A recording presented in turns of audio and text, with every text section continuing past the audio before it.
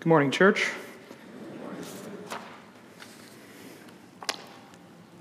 The deeper that we get into the Sermon on the Mount, the more I've discovered that the passage haunts me throughout the week. Maybe haunts is not the right word, but it sticks with me. I keep returning to it in my mind over and over, mulling it over. The words of Jesus in the Sermon on the Mount are so rich that they make you do that. The teaching of Jesus is so deep and so rich that it makes you think about it. That's just the nature of the beast. Last week we were in verses 17 through 20 of Matthew chapter 5. We've only just begun this wonderful sermon.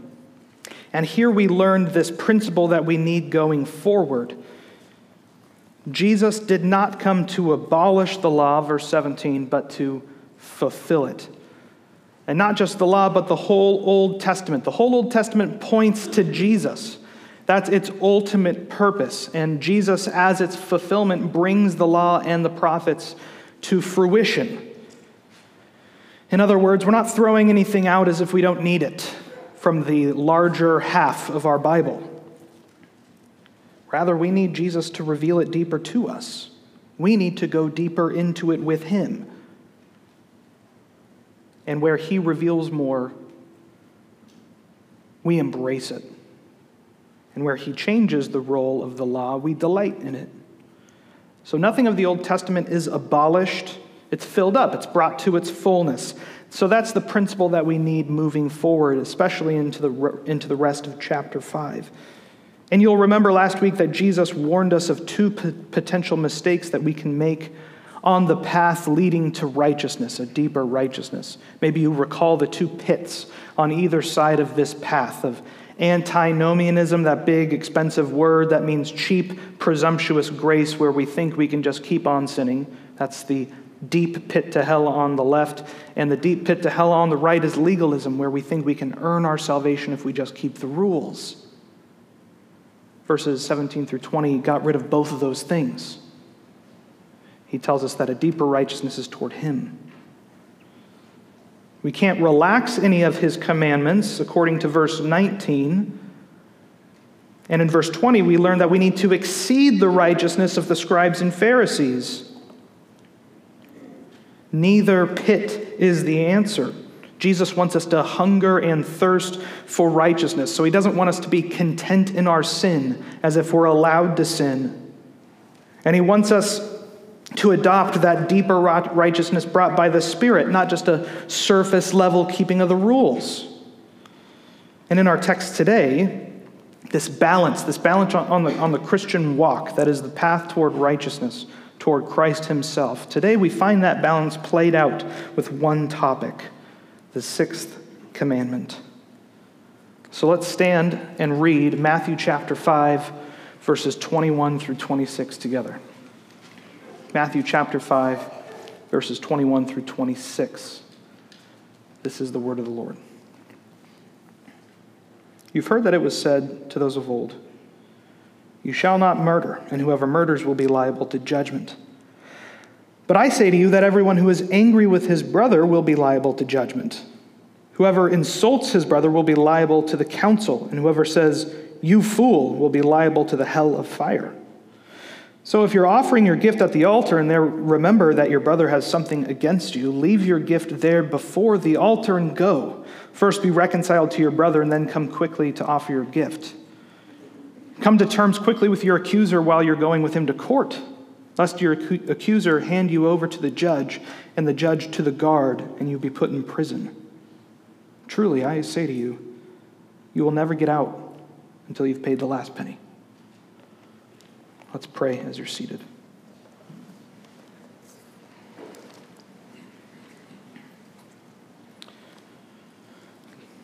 Lord, again, we're so eager to come to your word. We pray that you would open it up to our minds and to our hearts. Spirit, we pray that you would enable us to understand, give us wisdom to apply it. We need your help here. We love you. In Jesus' name, amen.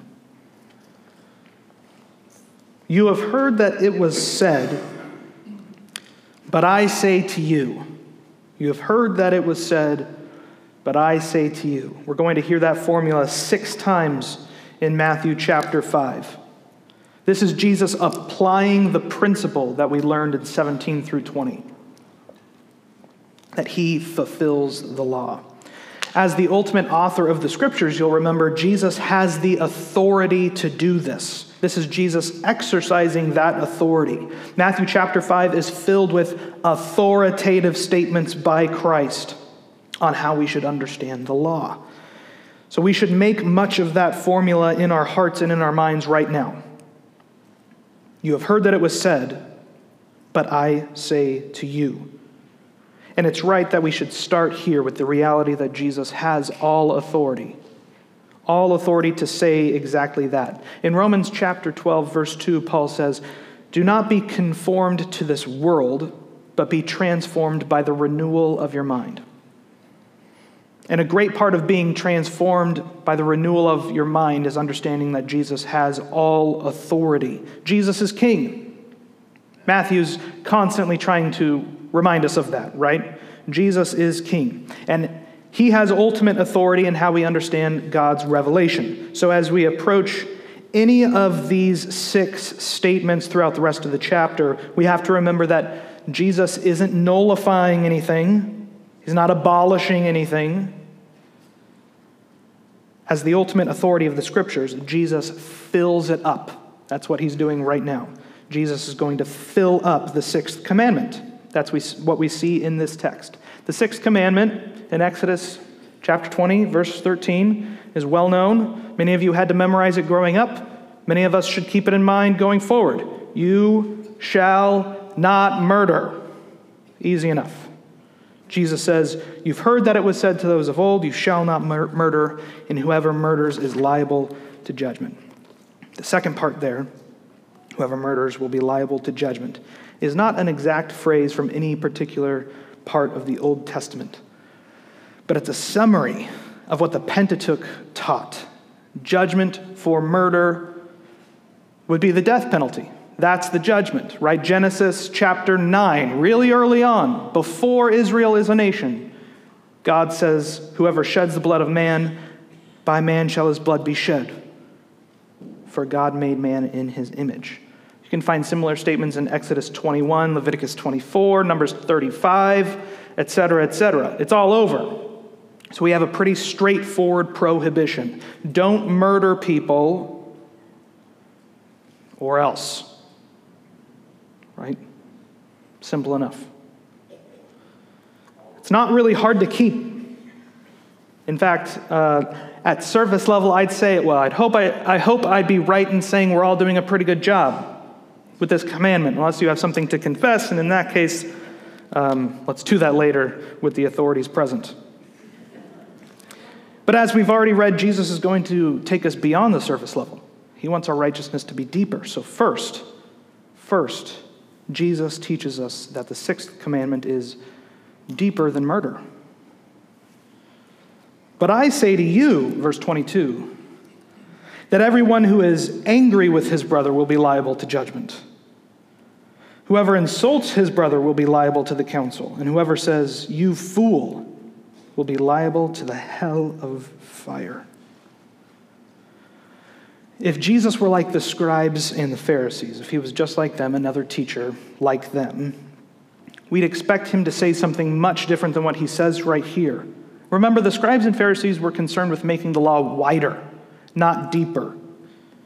They added stuff to the commandments to make them easier to keep in their minds, but they really didn't do anything at all except to make the whole nation of Israel cringe and be crushed down under the weight of the law. So if Jesus was a Pharisee, we'd expect him to say something like, in verse 22, "But I say to you that real righteousness is to not kill at all." Righteous people don't kill in war. They don't defend capital punishment. They don't even kill animals. We might expect that kind of widening of the law. You see how that widens it? You can't commit murder if you don't kill. Right? That adds a hedge. But that kind of righteousness is only concerned with what you do in an outward way. It's only concerned with outward action. In other words, to use Jesus' phrase, it's pretty new paint on a tomb filled with dead man's bones. So Jesus doesn't widen the law here. Jesus deepens the law. Whoever is angry with his brother will be liable to judgment. So it's not just murder that we're judged for. It's the anger. The same punishment for murder in verse 21, associated with judgment in the Old Testament, the death penalty, is found here in verse 22. The one who is angry with his brother is liable to judgment. Judgment is death. So if you get angry with your brother, you deserve the death penalty. But Jesus goes on. He says, whoever insults his brother will be liable to the council, and whoever says, you fool, will be liable to the hell of fire. Okay, so wait.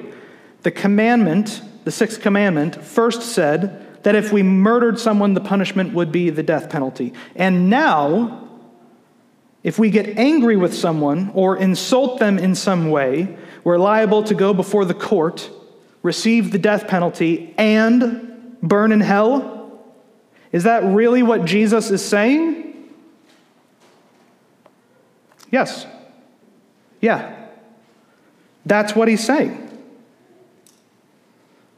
Now, before we jump to asking, well, what about this? Or what about that?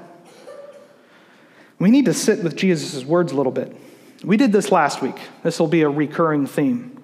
We're going to have to sit for an uncomfortably long period of time with Jesus' statements. We want the appropriate amount of time to pass before we try to answer those questions. So let's do that right now. Let's sit with it. Jesus says, if you're angry with your brother, you'll be liable to the judgment. Now, some later manuscripts include an added phrase that made this say, whoever's angry with a brother without cause will be liable to judgment. Maybe you are reading from the King James or the New King James this morning. Fine Bibles, this is not a criticism, but those are included because they were using later manuscripts. The earliest manuscripts, the ones closest to the original writings, don't have that phrase, so it was probably added by a well-meaning scribe or monk later on. The blow that Jesus gives here in verse 22 can't be softened so easily with the phrase without a cause. He says, whoever's angry with his brother will be liable to judgment. So here's what's uncomfortable. Have you been angry with your brother?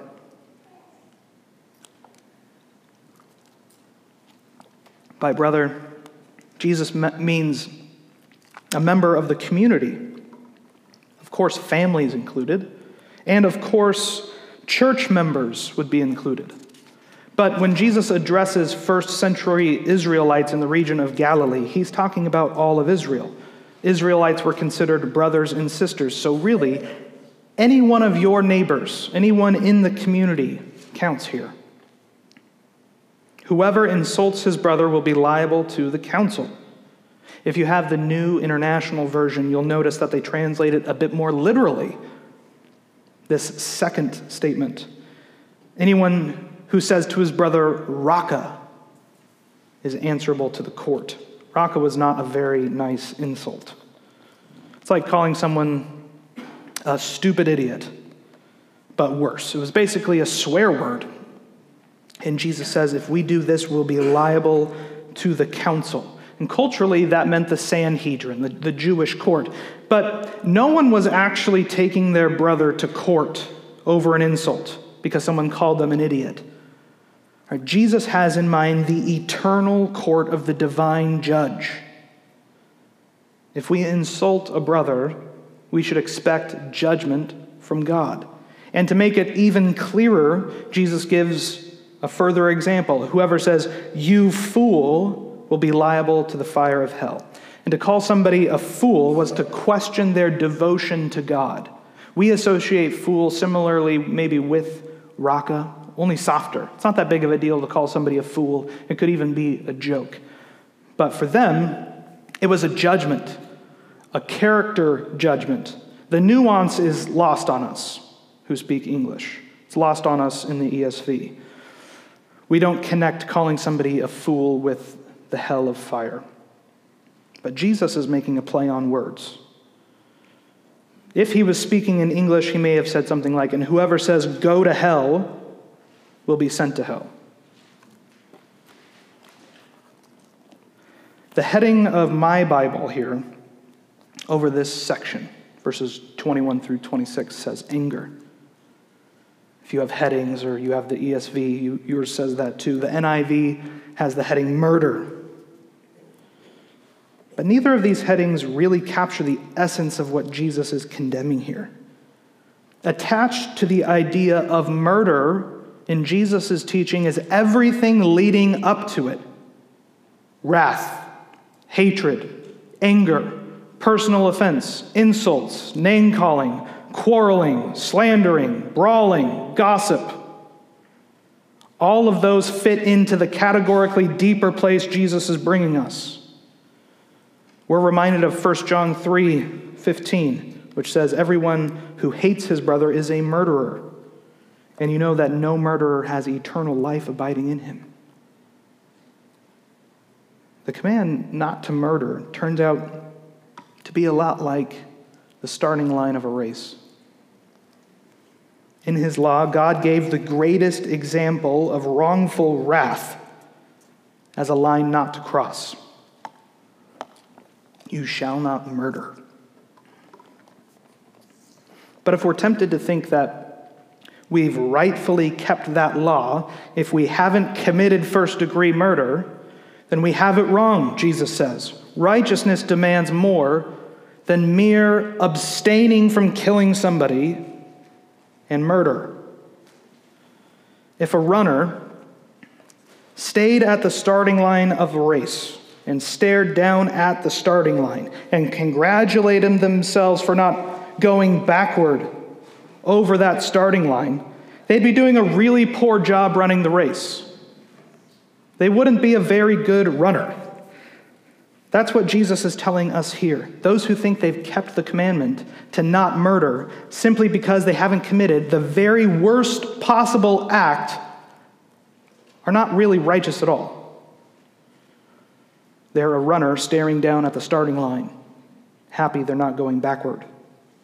But Jesus calls us to run toward him, to run the race, to run toward a deeper righteousness.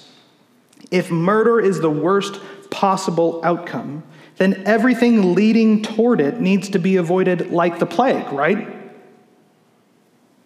If we're constantly given over to anger, but never murder anybody, we're no better off than the murderer Jesus is describing. We're liable to the same punishment, the death penalty. And now it seems like an unachievable standard. And in one sense it is. We need the grace of God here, right? Don't we? We need the grace of God. It's only by God's grace that we can bear the fruit of the Spirit that are opposed to all of these things, like love and joy and peace. But in another sense, if we think of Jesus' statement as a standard, now I can't even get angry with a brother. If we think of it as a new line, then we have it all wrong. He's not simply saying, I'm making this harder for you now. Now you can't even be angry. He's not doing that. He's calling us to himself to go deeper. He's not concerned with creating a new law. He's not abolishing the old to give us the new. He's filling it up. So as we pursue Jesus with all we've got, to use that runner's metaphor again, we'll leave behind the starting line. And we'll soon leave behind other things too, by God's grace. Murder will be well in the rearview mirror. But this marathon of righteousness will sometimes feel like we're running through a bog or a swamp or sand. It won't be easy going. It's hard not to give over, for instance, to an attitude of anger if that's been your disposition all your life. Well, let's talk realistically here. If you've worn a garment of anger to protect yourself from hurt, to guard against other people, it's going to be hard to shed that garment. For some of us, being quick to insult is like a personality trait we like. Some of us fly off the handle much too quickly. We have a short temper and we think that that's just part of our personality.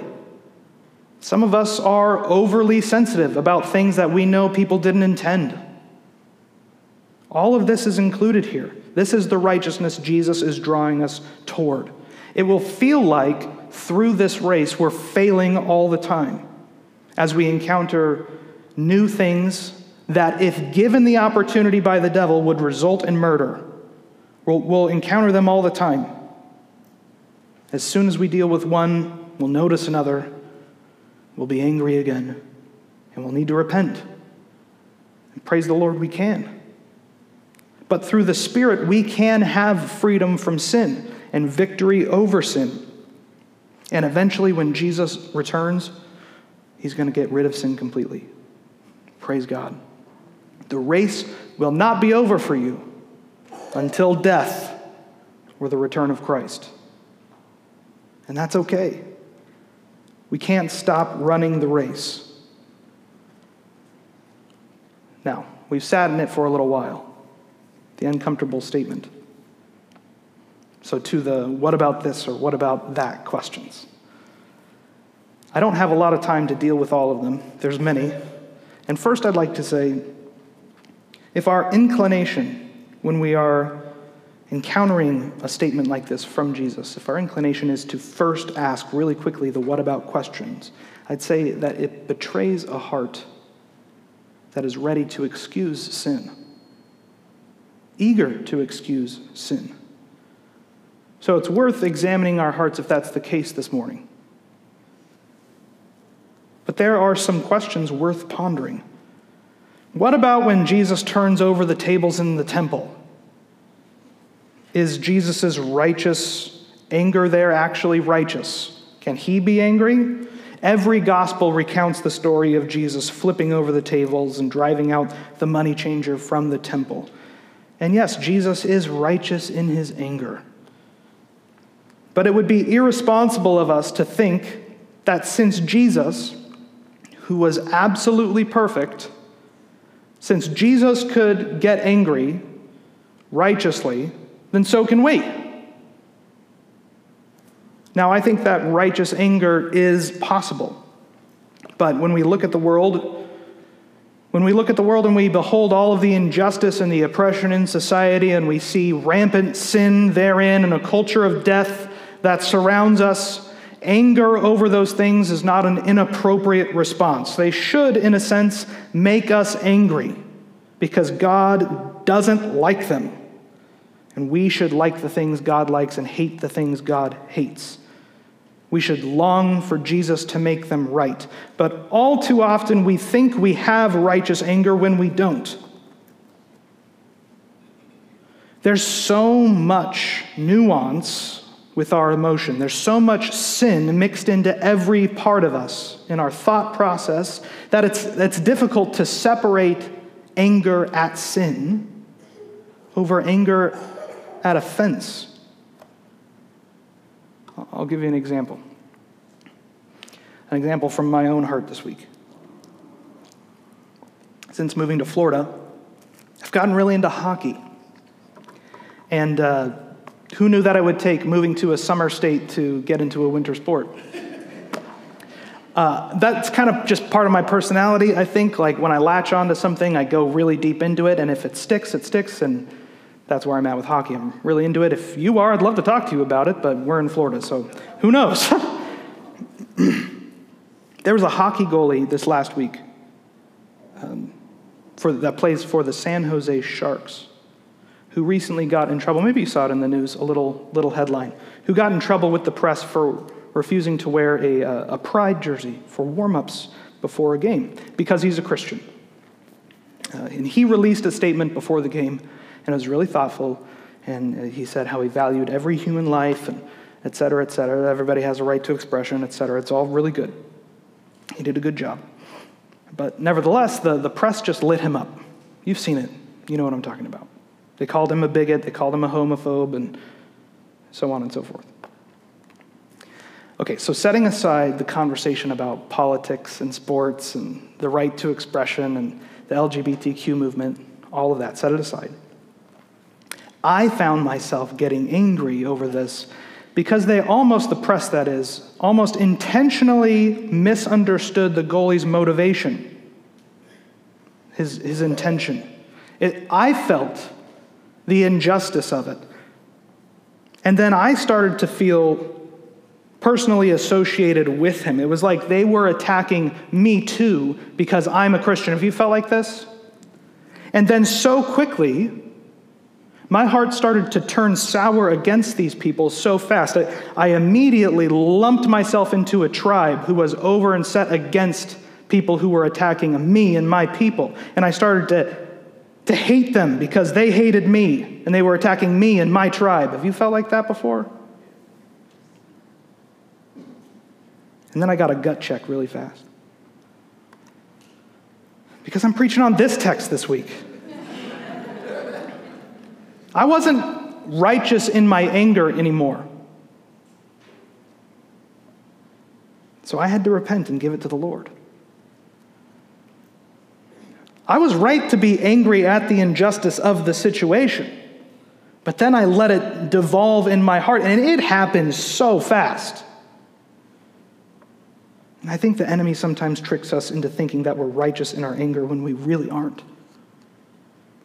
We might be right to be angry at certain things in the world, certain injustices or sins, but when that anger slips into personal offense, as if we've been slighted, then we're on real thin ice. And I think we've seen a lot of so-called righteous anger over the last few years that we should be very skeptical of.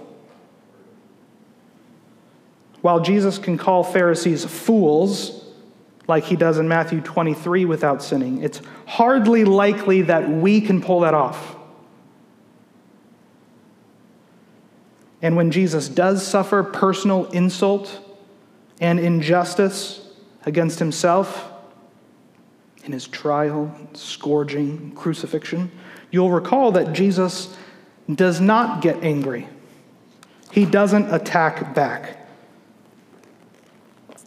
1 Peter 2:23 says, when he was reviled, he did not revile in turn. When he suffered, he did not threaten, but continued entrusting himself to him who judges justly. That's how we need to be in the face of injustice and offense. Now, I know that this question isn't the only what about question you might have. There's a lot of conversation to have. The topic is very nuanced. And the truth is, Jesus is intentionally presenting us with a straightforward, unnuanced statement about things that lead to murder. But instead of making more lines and more barriers not to cross, he wants us to use wisdom. He wants us to think through these questions well. For instance, here's another one that I'm not going to answer. What about the natural, emotional, you might call it, anger that arises with competition? Many of us have played sports all of our lives. We all know someone at least who's really competitive. Where's the line? Where's the line to be crossed into sin when we're playing sports, or for some of us, board games? These are conversations Jesus wants us to have together. As he leads us deeper into righteousness, not setting a new standard of law, he wants us to use godly wisdom by the Spirit. Jesus gives us a hard statement here in verse 22. And we need to use it to examine our hearts. And we need to be slow to ask, what about, before we let that happen. And in verses 23 through 26, Jesus gives us two mini parables that speak to, second, the urgency of reconciliation. Let's read those again, starting in 23. So if you're offering your gift at the altar and there remember that your brother has something against you, leave your gift there before the altar and go. First be reconciled to your brother, and then come and offer your gift. Come to terms quickly with your accuser while you're going with him to court, lest your accuser hand you over to the judge, and the judge to the guard, and you be put in prison. Truly, I say to you, you will never get out until you've paid the last penny. Now, I call these two illustrations parables because they both demonstrate the same truth that may not be super evident unless we understand them as parables. If we took these verses as simple commands, then we'd have a rule about offering in the temple and a rule about lawsuits and debt. And neither of those fit particularly well with the topic at hand. They must be telling us something slightly deeper. They must have the same moral of the story, to say it a different way. So in verses 23 through 24, Jesus tells us that if we find ourselves offering a gift at the altar in the temple, but remember that a brother has something against us, then we should leave the offering, reconcile with that brother, and then finish the sacrifice. That parable makes the most sense if we remember that Jesus is in Galilee. If you really like geography, it's going to come into play. It's amazing how maps help you understand the Bible more. The people listening to Jesus right now would have been shocked by Jesus' hyperbole right here. Imagine you're a resident of Galilee and have to take a weeks-long trip down to Jerusalem to worship God in the temple, the only place you are allowed to offer a sacrifice. Then imagine it's finally your turn to offer that sacrifice, only to remember that someone has something against you. Jesus tells you it's more expedient, more pragmatic for you to leave your sacrifice there, take another week's journey north, solve your personal issues, take another week's journey south, then finish your sacrifice. That's pretty extreme. But it teaches us two things. First, God doesn't want your worship if you're neglecting to reconcile with a brother or sister. It would be a waste to offer the sacrifice in the temple and then reconcile. The sacrifice would be meaningless because it would be empty ritual. God cares about our personal relationships and the way that our relationship with Him has an effect on our relationship with others. So a heart that is fine with their relationships being in shambles because of anger or offense or grudges, but thinks that God approves of their worship because they've followed some ritual or they attend church all the time, that is a heart that is out of line with the Word of God. That's the warning of 1 Corinthians 11. Maybe you're familiar with it. We read 1 Corinthians 11 every time we take communion. Those who eat and drink judgment upon themselves, Paul says, aren't just those with unconfessed sin.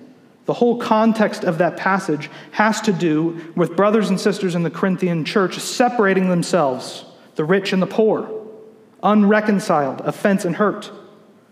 And Paul says that separation, personal broken relationships in the church, is the reason they're eating and drinking judgment upon themselves.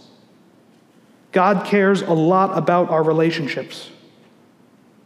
And our worship is meaningless if we don't keep them in mind.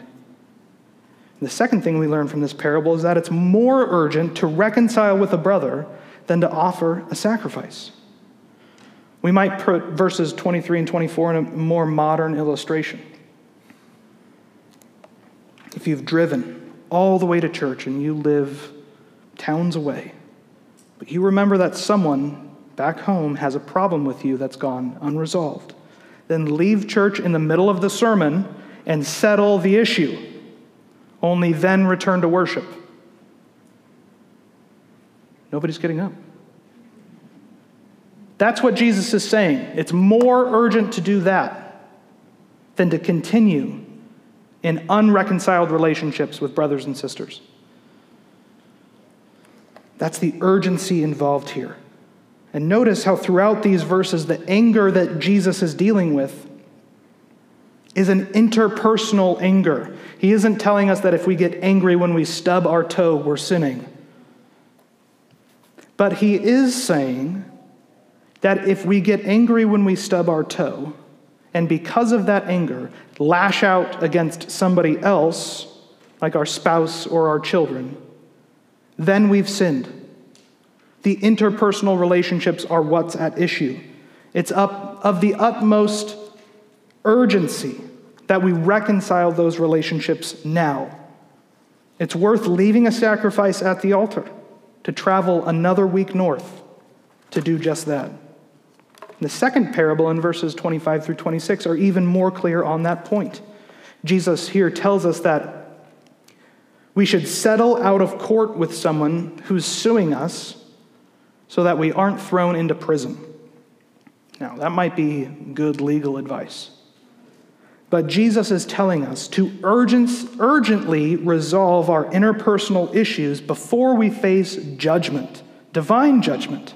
God is the judge who will exact the last penny from the debt incurred because of our anger and our insults.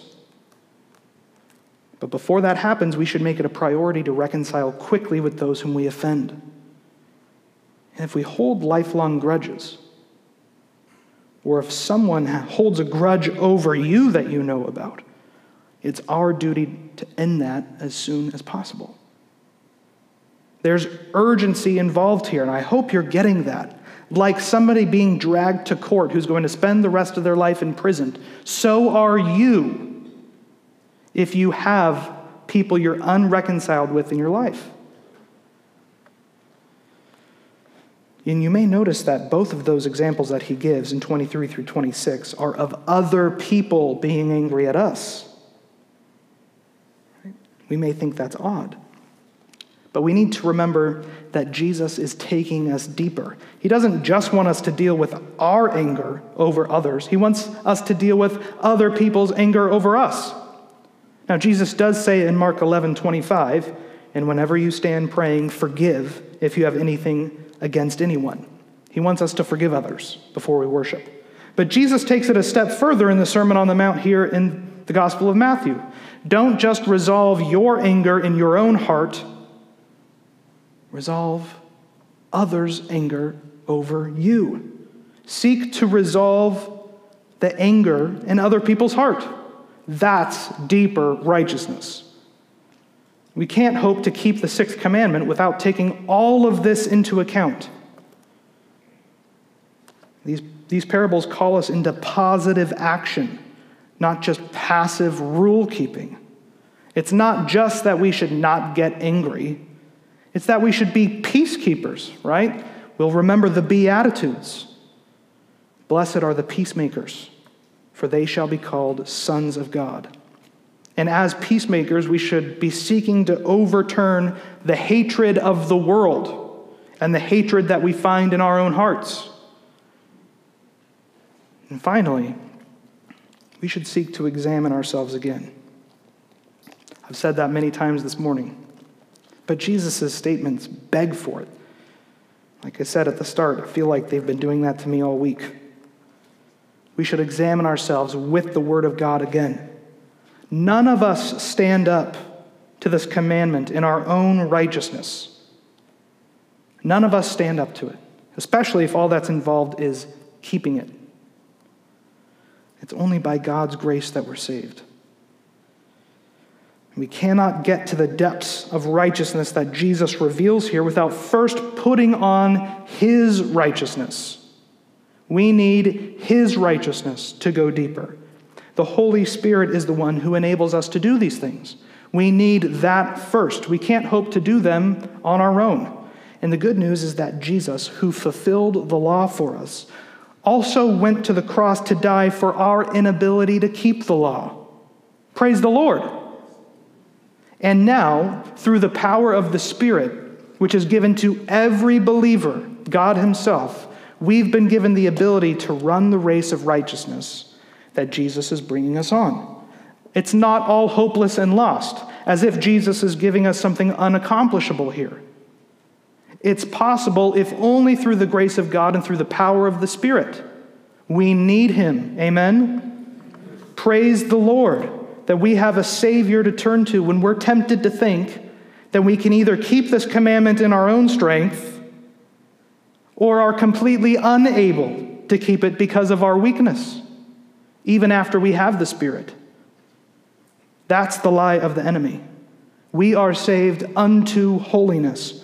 We are saved not so that we can continue to sin. We are not given license.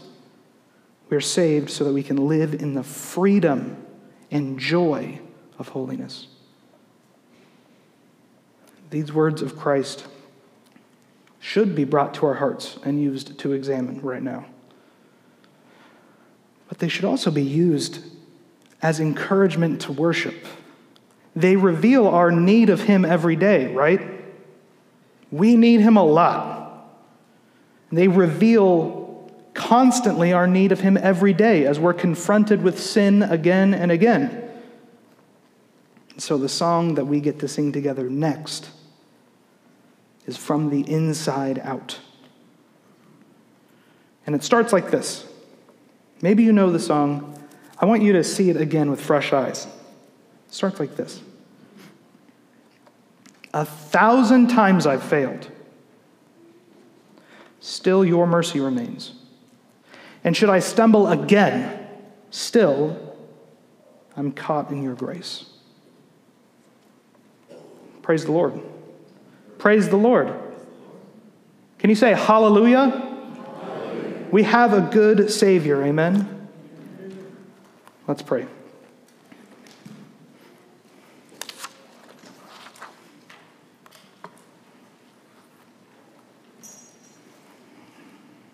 Lord, we need you.